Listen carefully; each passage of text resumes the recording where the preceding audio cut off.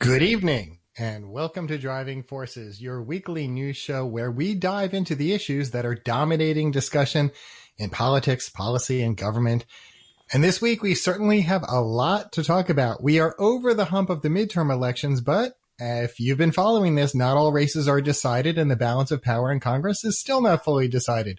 I'm your host, Jeff Simmons, joined each week by my amazing, stellar, not enough adjectives to describe her, Celeste Katz Marston. Celeste, good to be back with you today. How are you doing? Oh, much better now that I hear your voice, Jeff. And I'm sure all of the tri-state area at least agrees with me on that. How late did you stay up Tuesday night? Late. Very late. And then I would try to go to sleep, and then I would get back up, checking the phone, trying to see if there were more updates and checking to see how the AP race calls were going and so on. But yeah, it was a late one, Jeff.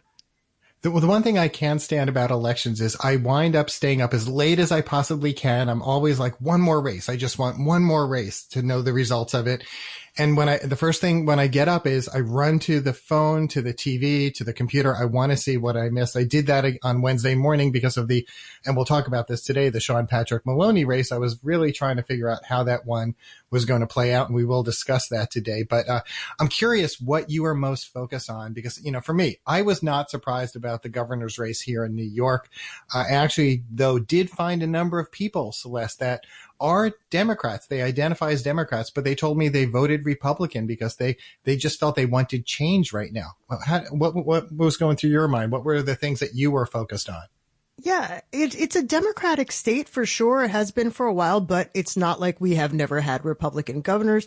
And I think, and we'll talk about this later in the program, maybe again during the call segment, but I remember last time we were here on the program, Jeff, talking about the midterms, talking about the parties. There were a number of people who called in and said, look, I'm over it. I am tired of being taken for granted by the Democratic Party. Does that necessarily mean that people have more Republican viewpoints? Not, but I think that people have been a little bit put out. But then again, the so-called red tsunami or red wave there were definitely some gains made. No noise. Purplish? I don't know, ripple, things like that. Words like that have been used. But I was surprised, I guess, by that the outcome in the Sean Patrick Maloney race. I'm not going to blow it up. I know we're going to talk about that later. I was very interested to see what was going to happen in Arizona. Very interested in that governor's race for a lot of reasons, for what it meant about Trumpism, post-Trumpism, what it meant about election denial. That's something I hope we can talk about today. But yeah, trying to keep my eye on a lot of different balls. Georgia, of course. I know that's in the mix too, Jeff. Yeah, and Nevada and Arizona vote counts are still taking center stage. I'm sure that is not going to be resolved by the time we finish the show tonight. There's just so much going on, and we've got a wonderful show for you with two wonderful experts that are going to be coming up in a few moments. The other race that I really was interested in seeing how it turned out was the Max Rose versus Nicole Malliotakis race. Mm-hmm. Nicole Malliotakis obviously being the one Republican in the city's House delegation. But in the end, she handily won re-election to continue leading the 11th congressional district, and that the margin between them was just incredible. Leading into it, I thought it was going to be much closer, but then it wound up around 62% for her to 38% for Max Rose as he tried to regain the seat that she beat him to step into a few years ago. Yeah, and look, whether you agree with Nicole Malliotakis or not, and if you are listening, Congresswoman, feel free to come on this program. I know we've tried to reach you a number of times, but somebody that I've interviewed many times that I remember back from my time in Albany. And look, again, whether you agree or disagree with her on policy, I think it's fair to say that she has been out there advocating for Staten Island. She understands the district. She is of the district. She knows the people. And so not astonished, really, that Staten Island and that area of Staten Island can and have been in play for quite a while. Yeah, and Celeste, what do we have on today's show? Because then we'll get to our first guest. What do we have on today's show? well, on today's show, Jeff, we're going to be talking about what happened in the midterm elections. And then later on, we're going to invite you to call in and share your thoughts about how some of these races went here in New York, Georgia, Arizona, Nevada, wherever you may be looking. That's what's going to be on our show today, Jeff. Yeah, and we're going to start off in just a few moments by talking with political strategist Susan Del Percio. She'll fill us in on the latest developments in Congress, and we'll look at nationally and then go a little to New York, of course.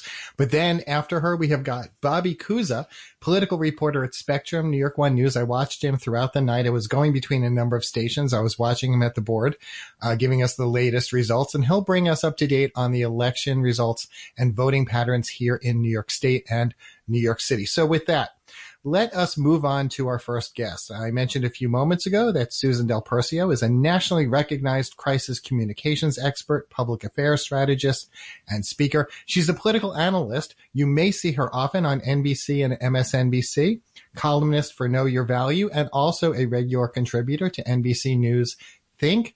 And she also was a credited consultant for the award-winning HBO show The Newsroom, which I loved. She's got nearly 30 years of experience in the political, government, nonprofit, and private sector arenas.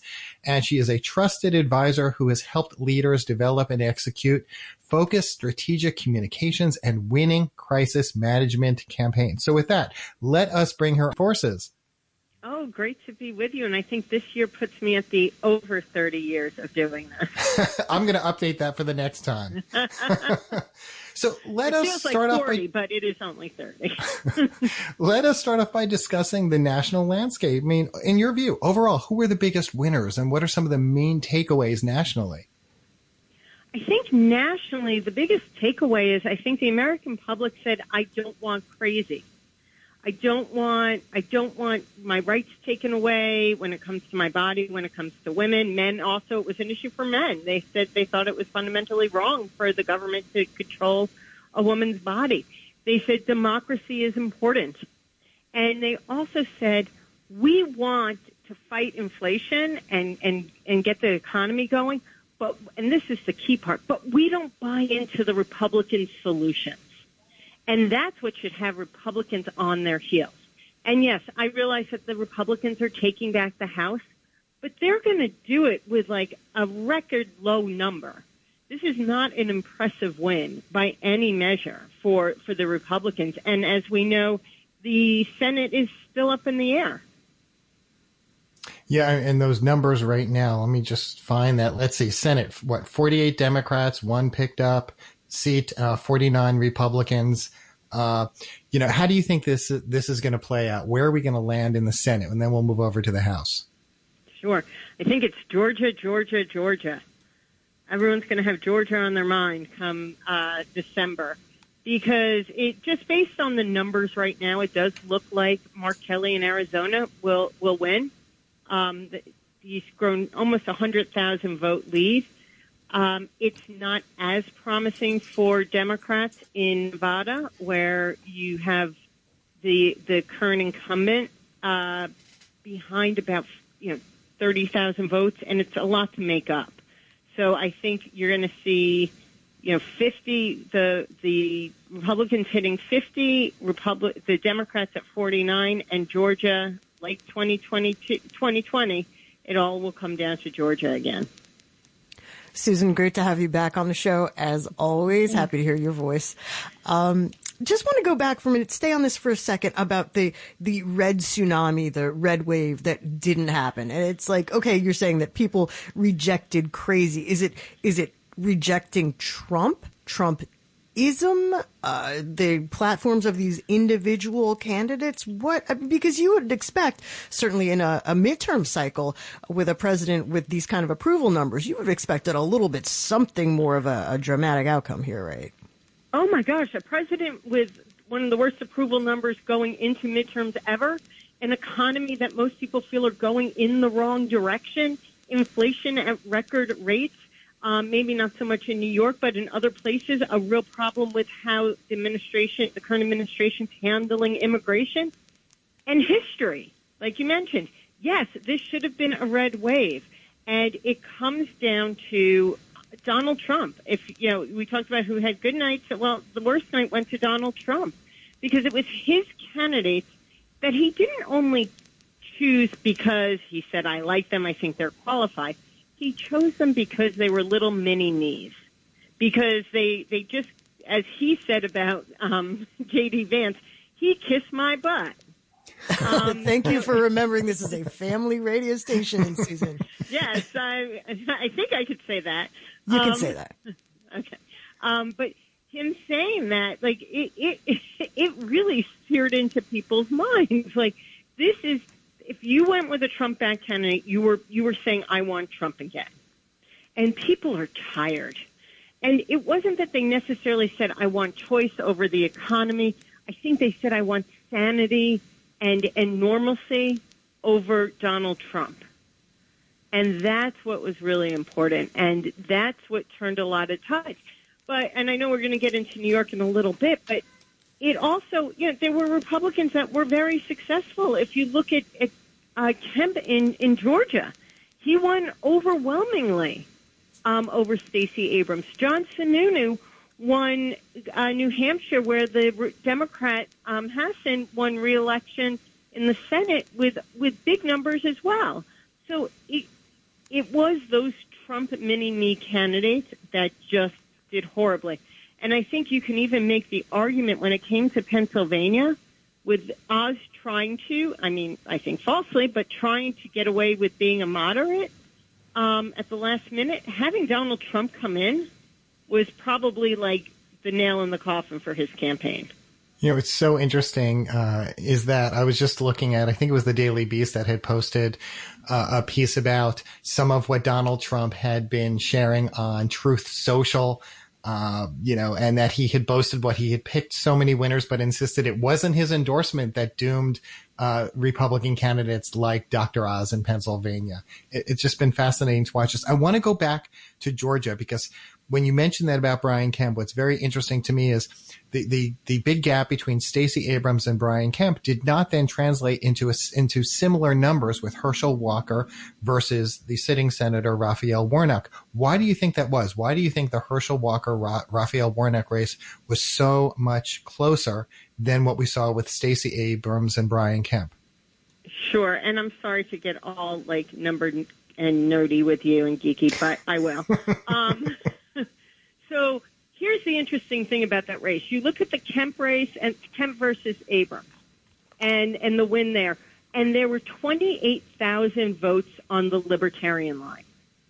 Then you look at the numbers between Warnock and Walker, and you see the vote drop off a bit, but you see all of a sudden 80,000 votes on the Libertarian line.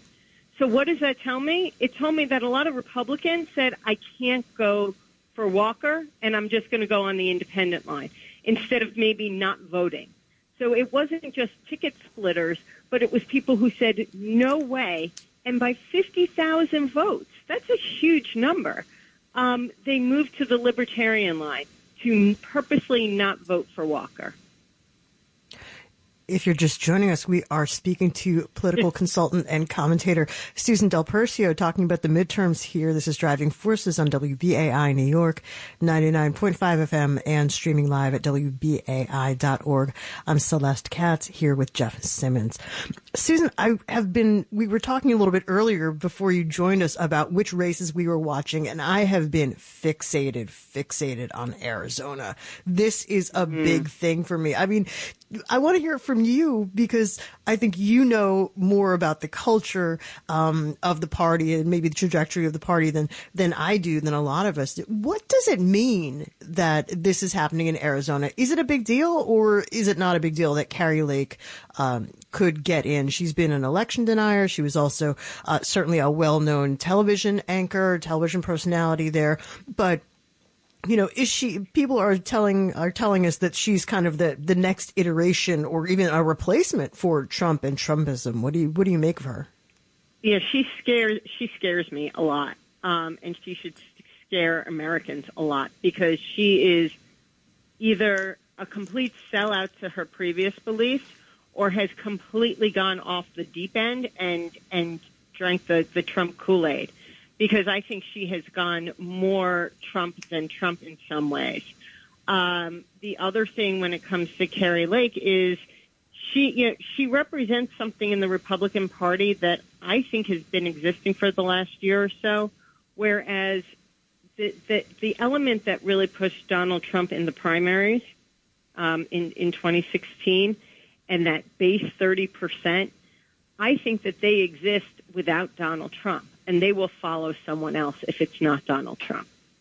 So that is a hard 30% that is looking for hate in my mind, and that's what Kari Lake represents in her campaign, and that is a very dangerous thing, and that's something that if she does win, she does become a national figure immediately, especially since Arizona, when we look at 2024, will play a pivotal role. So she is bigger than Arizona, and that is concerning. I know we have more questions about these races, but I gotta jump ahead to this. Can't control myself. Based on who she is and what she represents and the kind of base that you're talking about that she carries with her, what do you think? Are we looking at I can't believe I'm saying this, potentially, DeSantis Lake 2024 ticket or something like that? Is that within the realm of possibility? Oh, I don't think so. I don't think, I think DeSantis, by the way, for what it's worth, he may have a glass jaw. I haven't seen him fight a good fight like out in the public. He's very scripted. I don't think he could handle someone like with Kari Lake. I think she would be go very rogue on her own. And should she be elected, I think she's going to have a lot of problems at home very quickly that she won't be able to manage.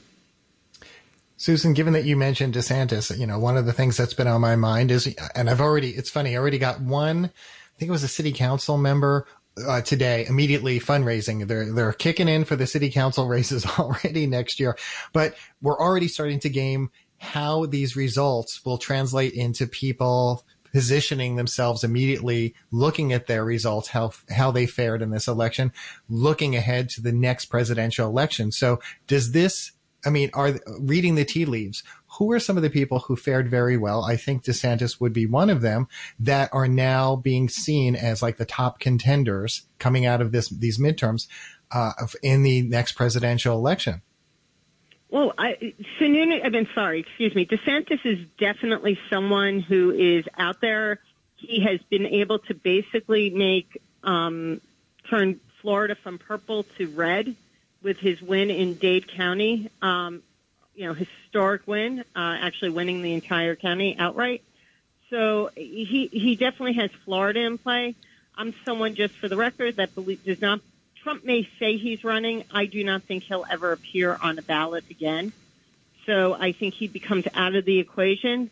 And then the question is by looking at what happened in 2022 in those midterm elections, does all of a sudden a Sununu, someone who's conservative, but was, I don't want to say never Trumper, but he was certainly never for Trump and supporting his agenda, is there room for normalcy to come back to the Republican Party?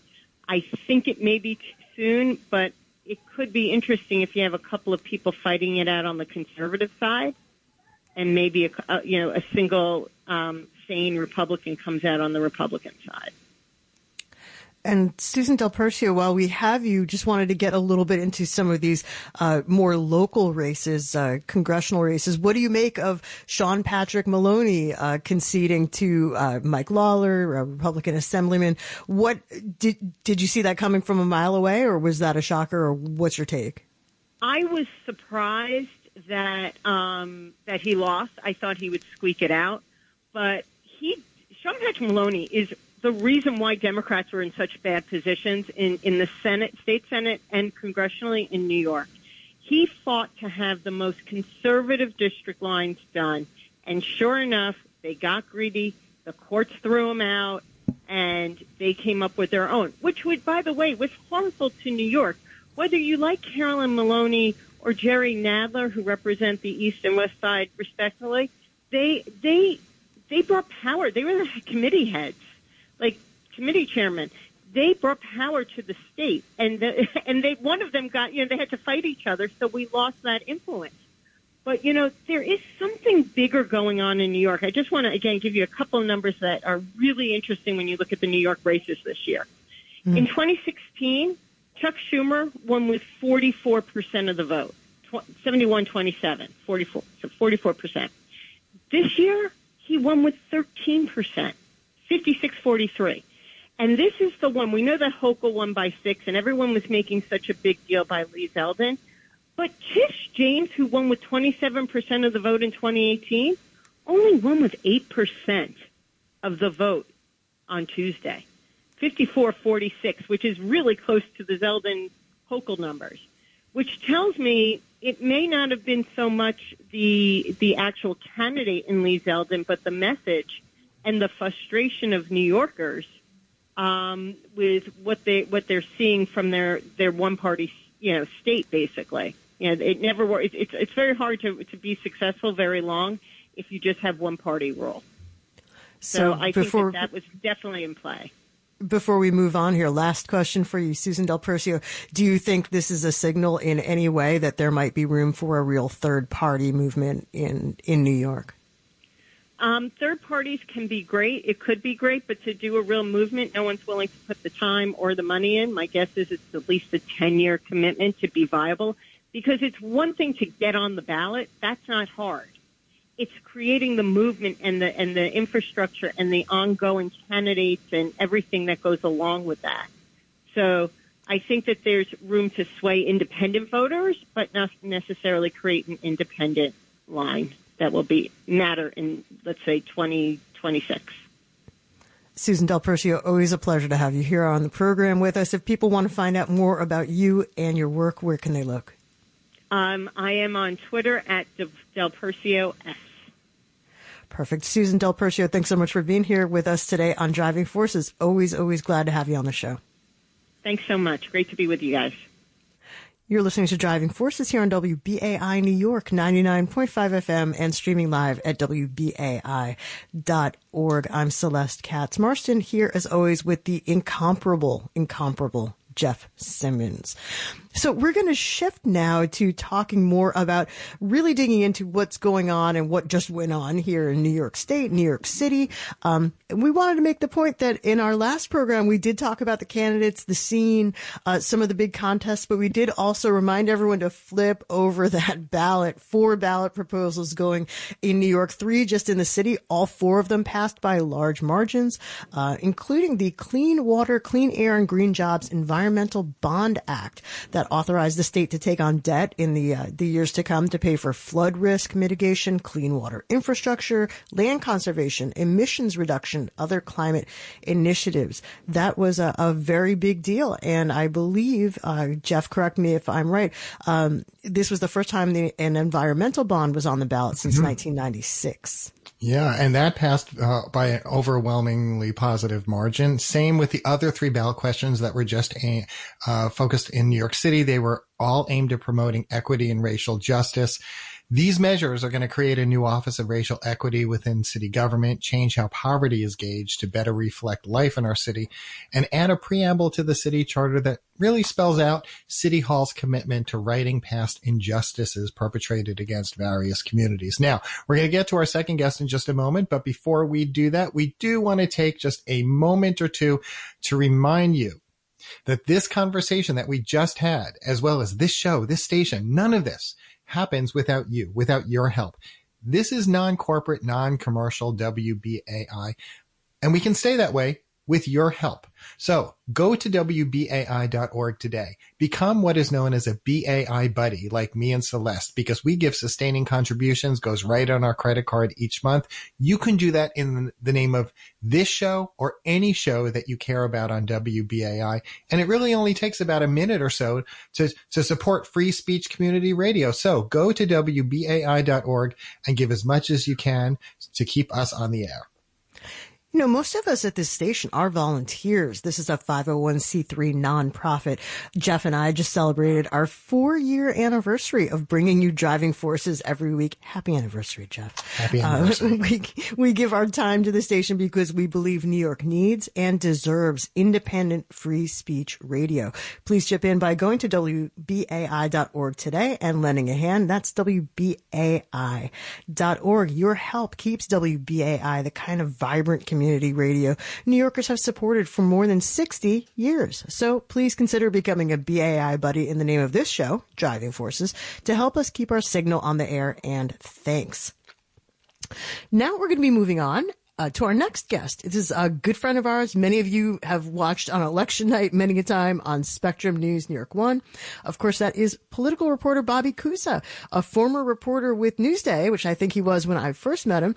Bobby's been a New York 1 reporter for almost 20 years, and he has covered it all. Blackouts, transit strikes, a 400-pound tiger living in a Harlem apartment. He's been part of, and my dog even approves. He has been Pablo on air. Bobby Cusa, on the other hand, who is not barking, has been part of New York One's political team since 2009, and he's covered political corruption cases, gone inside the military courtroom at Guantanamo Naval Base to cover the ongoing 9/11 trial, and much, much more. Bobby Cusa, I'm losing it because of the dog. Welcome to Driving Forces. Thanks for having me, guys.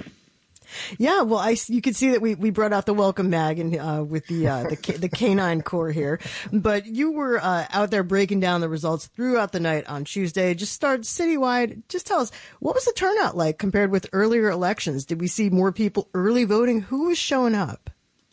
Yeah, so with early voting, it's a little hard to compare because we haven't had early voting for all that long, but turnout typically is not great here in New York City, particularly when you compare it to upstate. Some parts of upstate have more than 50% turnout on Election Day. It was about 33% here in the city. And, turnout overall was down from the last governor's race in 2018, but 2018 was a very unique year. That was the Trump midterm election, and a lot of people were fired up to go out and vote.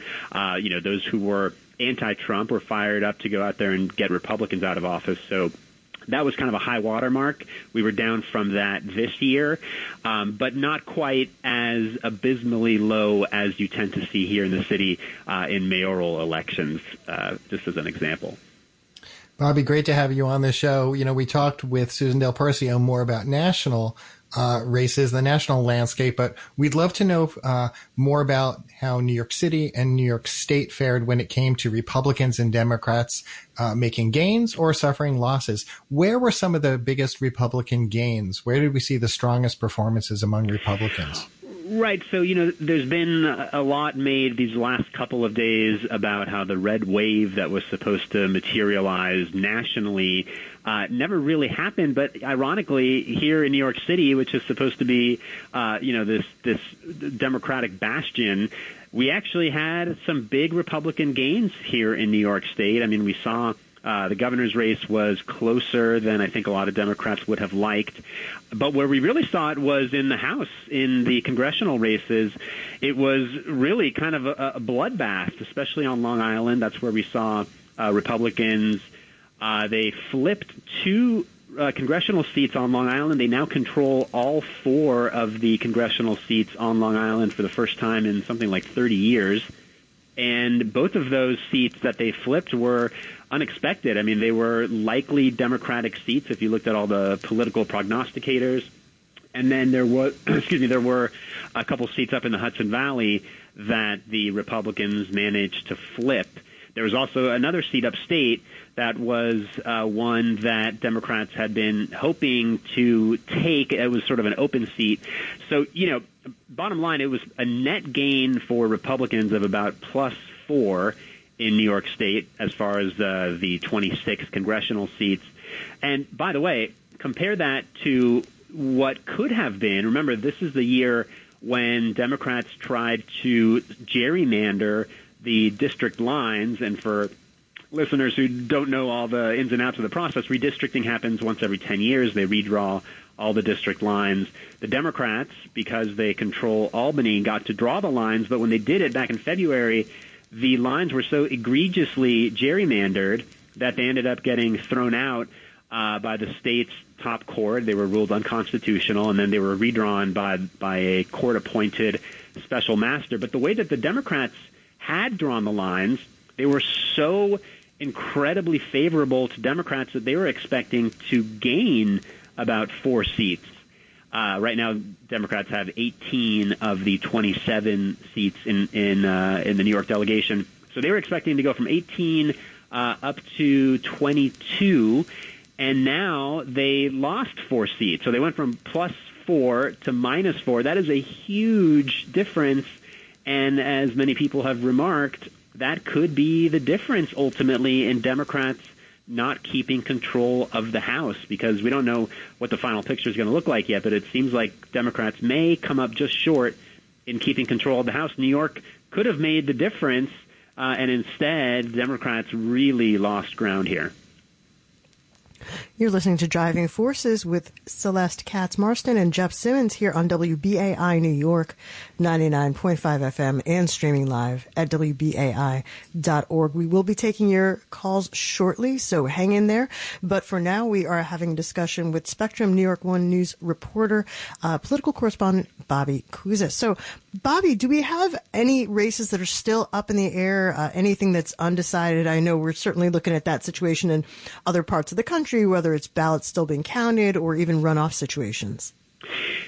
You know, there were a lot of tight races. Some of them, though, some of them actually weren't even called yet by the AP, which, you know, generally is sort of gets to adjudicate these sort of things. But some races were pretty close, and yet we saw someone declare victory and someone concede defeat. There's one upstate congressional race, 22nd District, where the Democrat Francis Knoll has not yet conceded that race. It's pretty close, about 4,000 vote difference.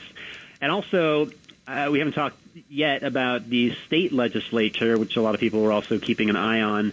Right now, the Democrats have an overwhelming majority, actually what's called a supermajority, in both the state Senate and the state Assembly, which gives them the ability to override any veto by the governor. So their numbers are huge. They saw some losses on Tuesday. Republicans won some seats in the state assembly, including right here in New York City, a couple of big upsets in South Brooklyn, and a couple of pickups in the state Senate. They picked up a few seats on Long Island. But bottom line, the Democrats are still going to have a big majority in Albany in both houses, but we don't know for sure if they will maintain their supermajorities until some really, really close races are decided. And remember, some of these races, it's going to be days until we know the final outcome, because the absentee ballots still have to be counted. Some of them are still coming in.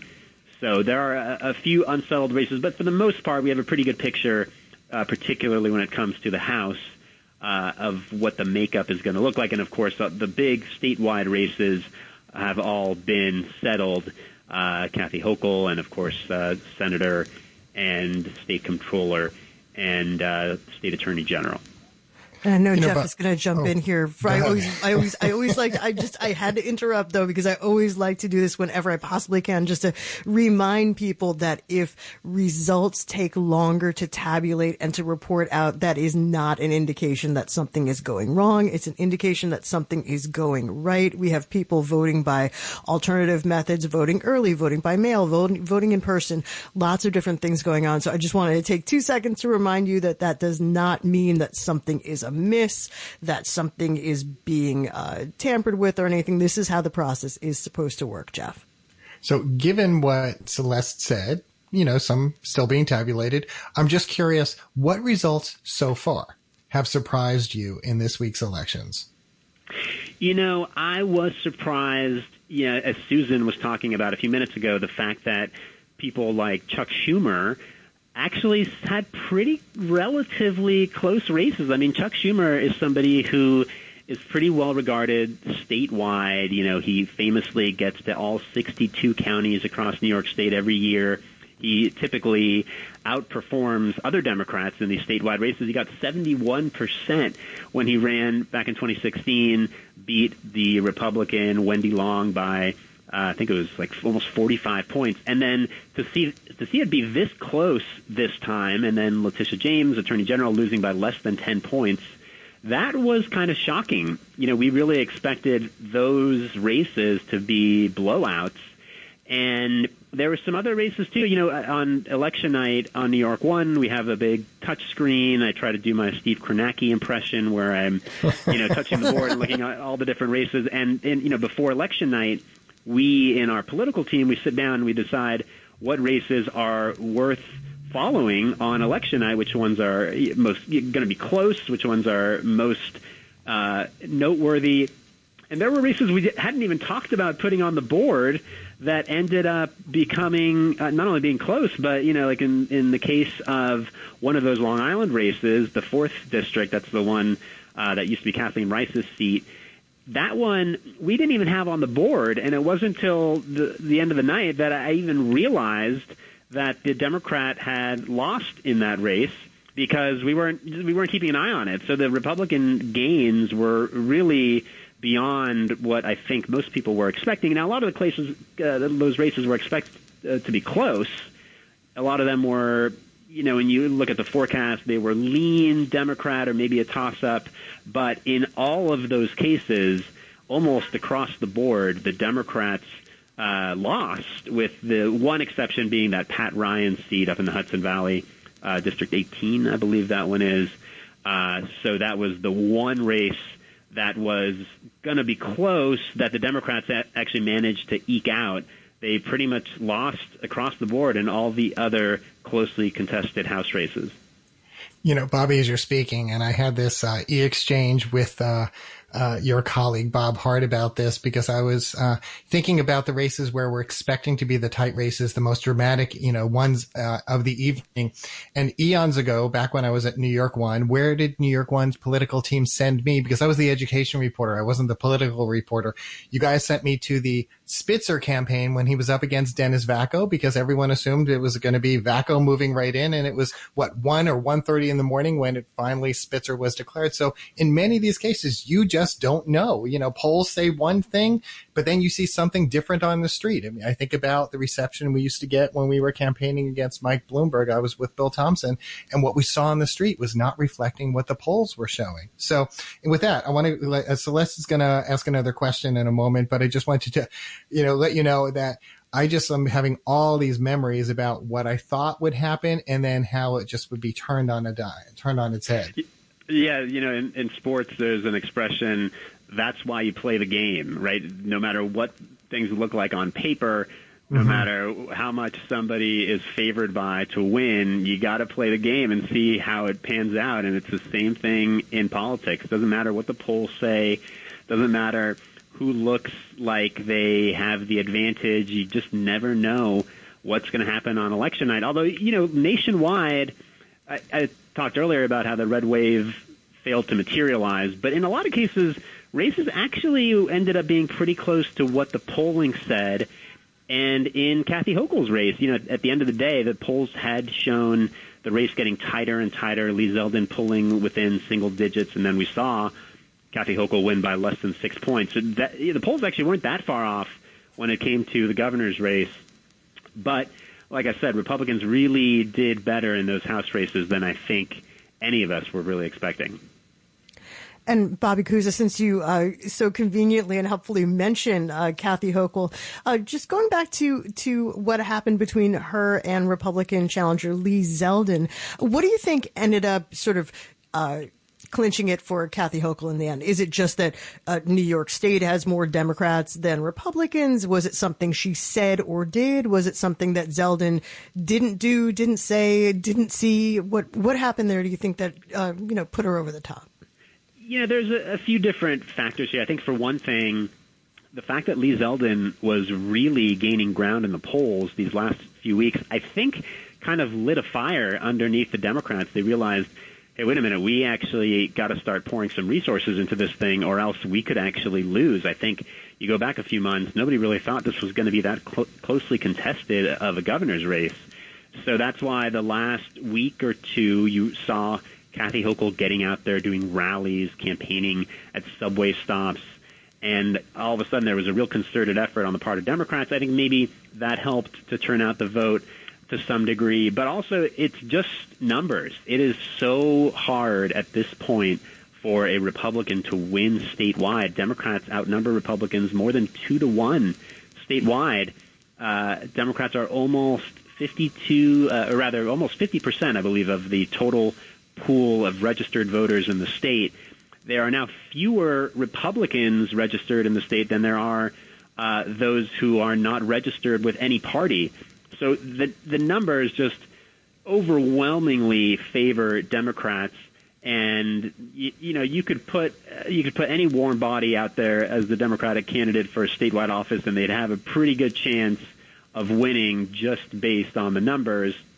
So, it's hard to say whether there was any one element that put Kathy Hochul over the top. I think things would have had to have gone terribly wrong for her to have lost to Lee Zeldin, no matter how strong of a campaign he ran. So in the end, a win is a win, but I think Kathy Hochul really would have preferred to have pulled out this race by a higher margin. And on that note, Bobby Cusa, where can our listeners go if they'd like to learn more about you and follow your coverage? Well, for starters, they should be subscribers to Spectrum. I hate to shill for the cable company, but if you have a Spectrum account, then you can download our app. You can watch us through the cable box. We are Channel 1, of course, if you're a Spectrum customer, Spectrum News New York 1. And then, of course, you can go to ny1.com. And if you have our app, you can find all our stuff there as well.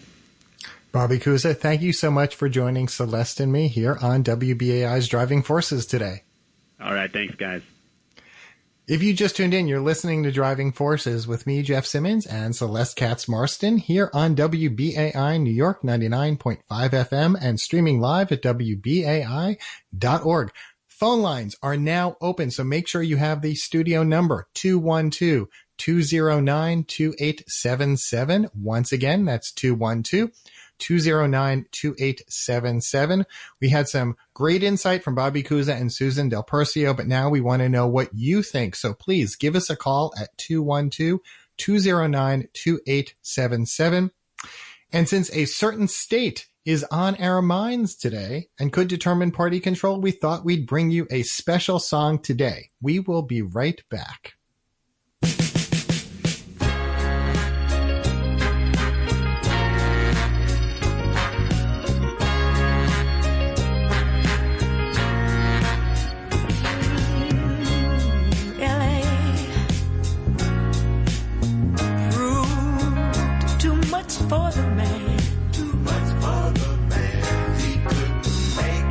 So he's leaving the life he's come to know. Ooh. He said he's going back to find. Going back to find. Ooh, what's left of his world. The world he left behind not so long ago. He's leaving on that big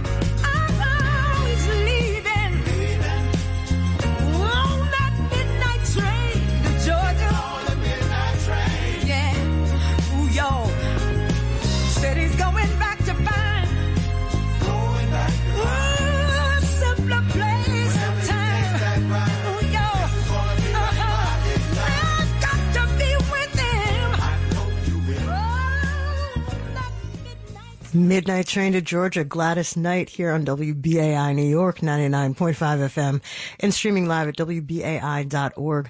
I'm Celeste Katz Marston here with Jeff Simmons. This is Driving Forces. Phone lines are open, 212-209-2877, 212-209-2877. What did you think of this midterm madness? Give us a call, 212-209-2877. We're going to go right to the phones. WBAI, you're on the air. What's your name and where are you calling from? How you doing? Good. What's going on? My name is Christian. I'm calling from the Bronx. Welcome. And I woke up Tuesday and I said, you know what? I said I'm not going to vote. But make a long story short, I ended up voting. You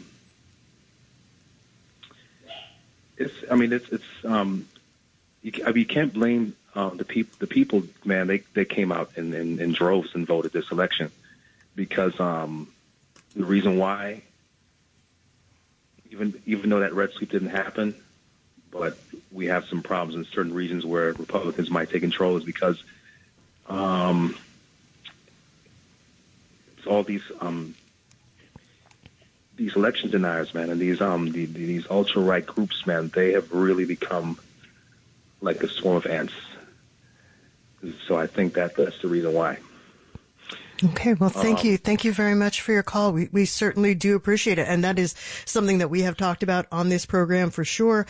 Election denial, Jeff, a very big issue. And while some prominent election denying candidates did lose their contests, there are still lots and lots of people, particularly in the House, for example, who have refused to acknowledge that Joe Biden is the legitimately elected president of the United States. Mm-hmm. And I would add that that's a pretty interesting attitude to have, considering that the reason that they are in Congress is because they accepted the election result of their own contest as legitimate, right?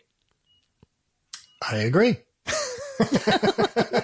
I just think about that one for a second, but I think we have more people holding, if I'm not mistaken. 212-209-2877, 212-209-2877. What do you think about these relatively narrow margins of victory by some of the best known most popular historically Democrats, Chuck Schumer for one, 212-209-2877, 212-209-2877. Let's get to our next call. Welcome to WBAI. You are on the air. What's your name and where are you from?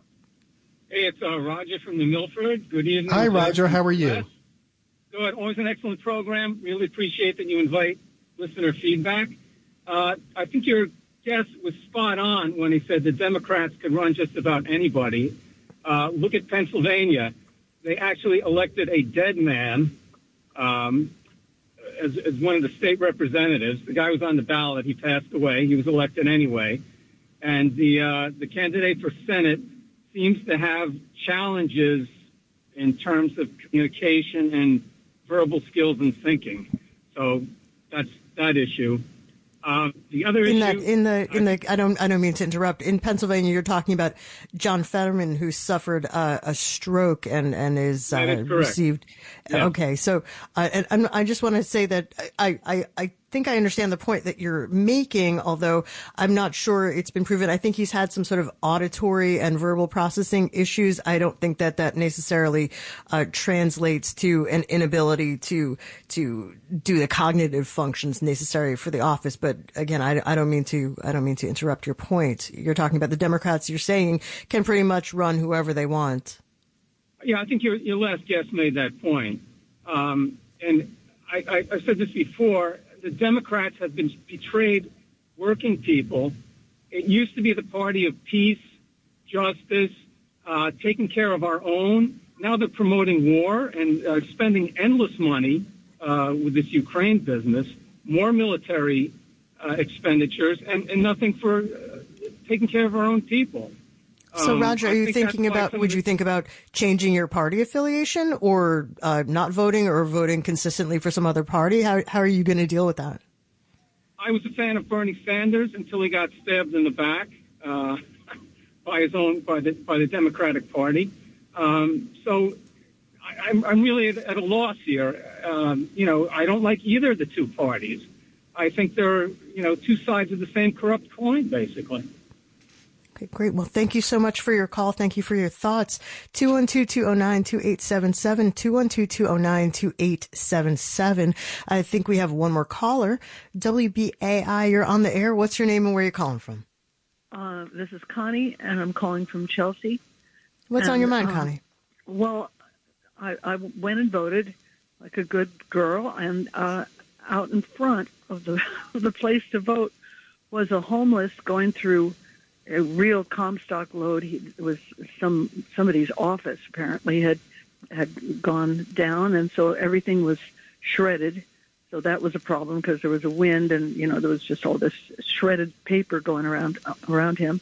But you could see he was getting some good little machines and stuff like that, and he was putting it all. And I said, but it was right in front of where people were supposed to go and vote. And I know a lot of people were thinking about this other guy, this hardliner with the law and order and all that business as far as the mayor goes, and just feeling that he was like more of a vital type of person that we think of in terms of New York. But anyway, the governor is. But anyway, I said, I went over to him and I said, is there any way I could convince you to take this across the street, because you're right in front of where the people are going to be voting. I was afraid that they all were going to vote for the Republican guy. Just taking a look at how horrible the street situation was, and this was like 9:00 in the morning. And he said no.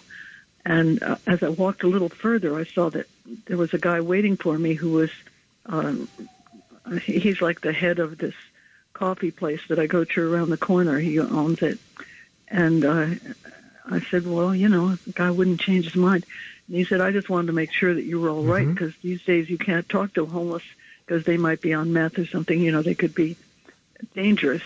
And it's not like, just regular sweet, crazy heroin addicts or something where they're trying to stay awake. But that meth is a different deal. And Connie, we're going to have... I'm cutting you off on Livius. We're going to have to wrap up the show very shortly. Did you want 10 more seconds? What's your key takeaway? The key thing you want to leave us with?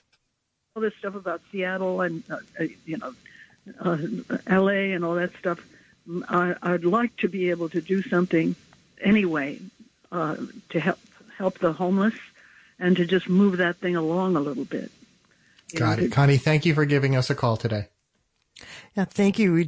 We wish we could have more time for the call segment. Always glad. I really appreciate everybody who calls in. We just want to thank you. And we also want to remind you that if this show or any program on WBAI means something to you, you can step up. You can cast your vote in favor of WBAI by supporting this station. Remember, we are a 501c3 nonprofit. That means your gift is tax deductible. So go to WBAI.org today. Click on ways to donate. Every dollar you give contributes to our ability to keep this station going and to bring you these important, timely conversations about politics, public policy, government, arts and culture, and so much more. Your help keeps WBAI the kind of vibrant community radio New Yorkers have supported for more than 60 years. Please consider becoming a BAI buddy to help us keep our signal on the air. And thanks again. Jeff, what's coming up on Sunday? And I will be Veterans Day is coming up tomorrow. Happy Veterans Day, and happy Veterans Day to my favorite veteran, Pop. Happy Veterans Day, Pop. Jeff, what is coming up on Sunday? So, Connie, if you're still listening, you will want to tune into City Watch on WBAI this Sunday at 10 in the morning. I'm focusing on the city's affordable housing crisis and homelessness. My guests are Rachel Fee, Executive Director of the New York Housing Conference, then Neil Coleman, Executive Director of Trinity Church Wall Street Philanthropies. And then I'm going to open up the phone line. So, Connie, if you're listening, you definitely want to call in then so we can continue this conversation. I want to thank today's guests, Susan Del Percio and Bobby Kuza, for providing the latest info on this week's election. Also want to thank the wonderful Reggie Johnson for always keeping the show humming along. We are preempted next week. I will be back here with you on Thanksgiving afternoon at this time, and my plan is to bring you a story or two from average New Yorkers, not the policy experts or politicos, but the people who've got inspiring stories illustrating the spirit of the giving season. So thank you so much for tuning in today, and have a wonderful evening.